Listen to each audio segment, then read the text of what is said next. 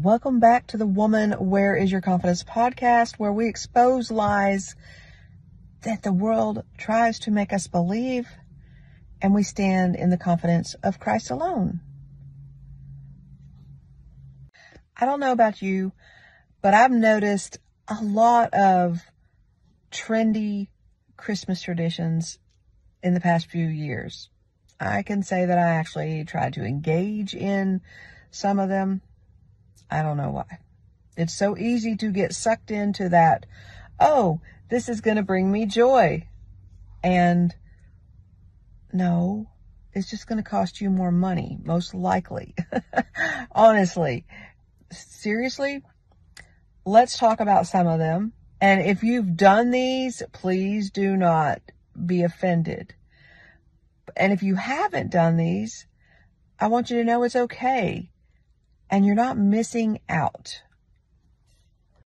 I think the biggest one would be the matching pajamas for the whole family.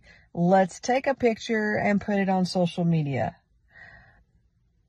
So that is definitely a big trend, and people do it. Sometimes they buy a new set of pajamas every year. And there's nothing wrong with that if that's what you want to do and it's in your budget.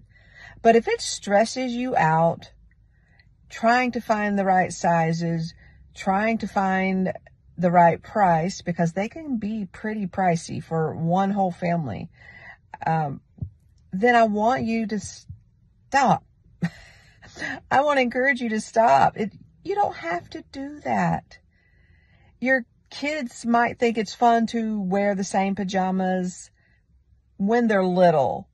But the older they get, they don't care. They do not care about that. They might like getting Christmas pajamas, which is really cool. So think about it. If it's costing you more stress and money than it's really worth, don't do it. It's okay. It does not have to be one of your traditions. The biggest thing we want to leave our families is a legacy of Jesus Christ. We want them to know Jesus. We want them to love Jesus and celebrate Jesus. So I'm going to share with you some fun traditions that maybe you could start doing. It's never too late to do some of these traditions, and it could be a great way to bring your family together, have family time, because spending quality time with your family is so important. So I want to encourage you with some of these traditions. You may already do them. Number one, this is an obvious one, decorate the Christmas tree together. But some people get a little crazy about their tree and about how it looks, and who decorates and who's messing with it and they want it to look perfect. Don't worry about that, sister. Spend time decorating the tree together. Let that be something you all do. It's a planned night or a planned afternoon, whatever it is, or a planned Saturday morning, whatever it is, when you do it, let that be a family thing. Include your spouse if you are married and all your kids. All right, that's number one. Number two, and this may seem kind of odd, but I thought this was fun, and it's free. Go for a hike. Every year, plan a hike, a day that you're going to go hiking at a local park or just a trail that you know of. Just plan a hike, with your family. Get outdoors. Just explore. Out in the woods, nature, wherever it is, in a park. That sounds like a really fun one. And, depending on where you live, you will have to bundle up, but it's okay. Fresh air is good for you. So I want to encourage you to do just a yearly hike. The kids will remember those things. Number three, go to a nursing home and sing Christmas carols.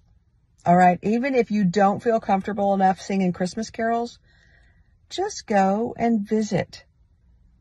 Some people don't have anyone to visit them in the nursing home, and that's really sad. Some people are all alone.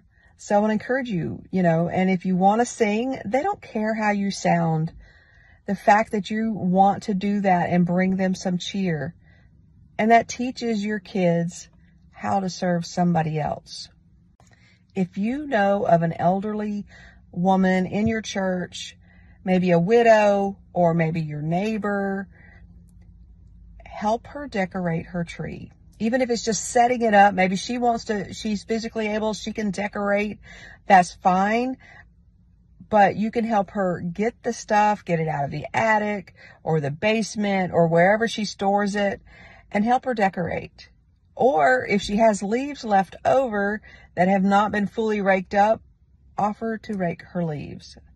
That's another gift of service and another way to witness to someone if they don't go to your church. Number 5, go look at Christmas lights with your kids in their pajamas. That way they're ready to go to bed when they get home. If they're bigger kids, they'll still want to do that. And ride around, sing songs, be goofy, look at lights, whatever it is, but just have some fun. Maybe take some popcorn, whatever, take some candy, and just have a good time doing that with them.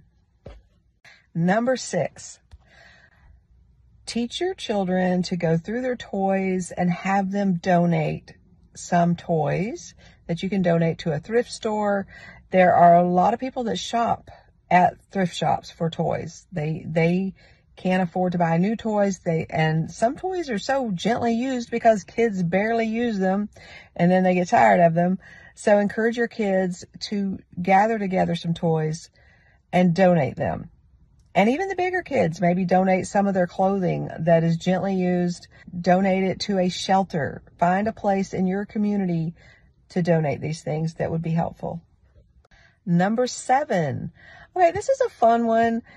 This one is learn how they celebrate Christmas in other countries.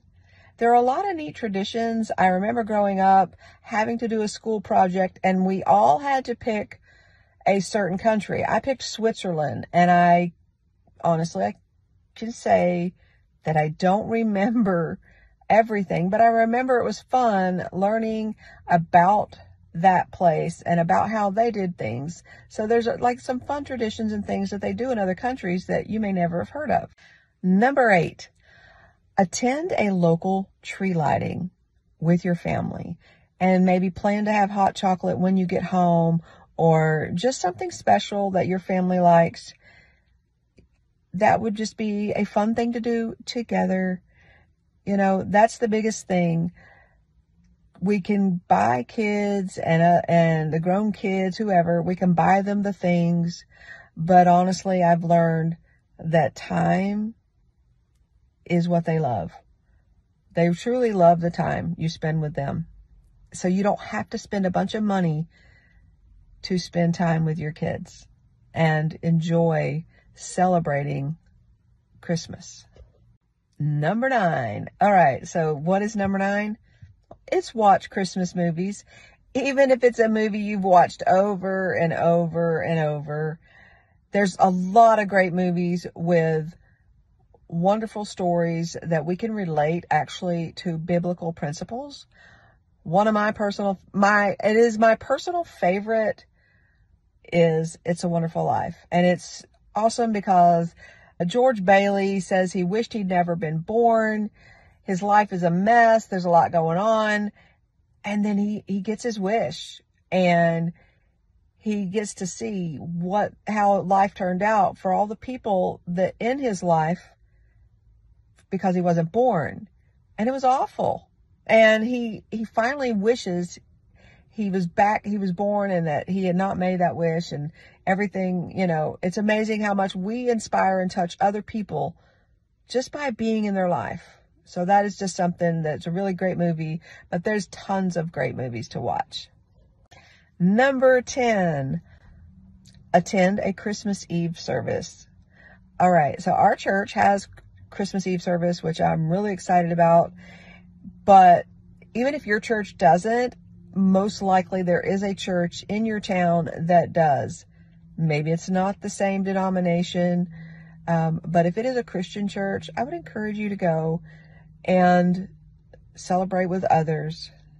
Sometimes they sing a few songs, they light candles, and there's just different things. Everybody does it differently. So I just want to encourage you, because that's just a great way to start, like Christmas Eve, to chill out and just worship our Savior. Number 11, make a special birthday cake. And if you have small children or grandchildren, let them decorate with you. Decorate that thing, whatever, even if it looks crazy, sprinkles, whatever, but make a birthday cake for Jesus and celebrate. Let that be something the kids look forward to, is the Jesus birthday cake. These are things that are going to remind them why you celebrate. Okay. And number 12 is coming up. All right, here we are, number 12. This is one of mine that I love to do. You can either start this at the beginning of the month, December 1st, and read the entire book of Luke, one chapter each day, and then you finish on Christmas Eve.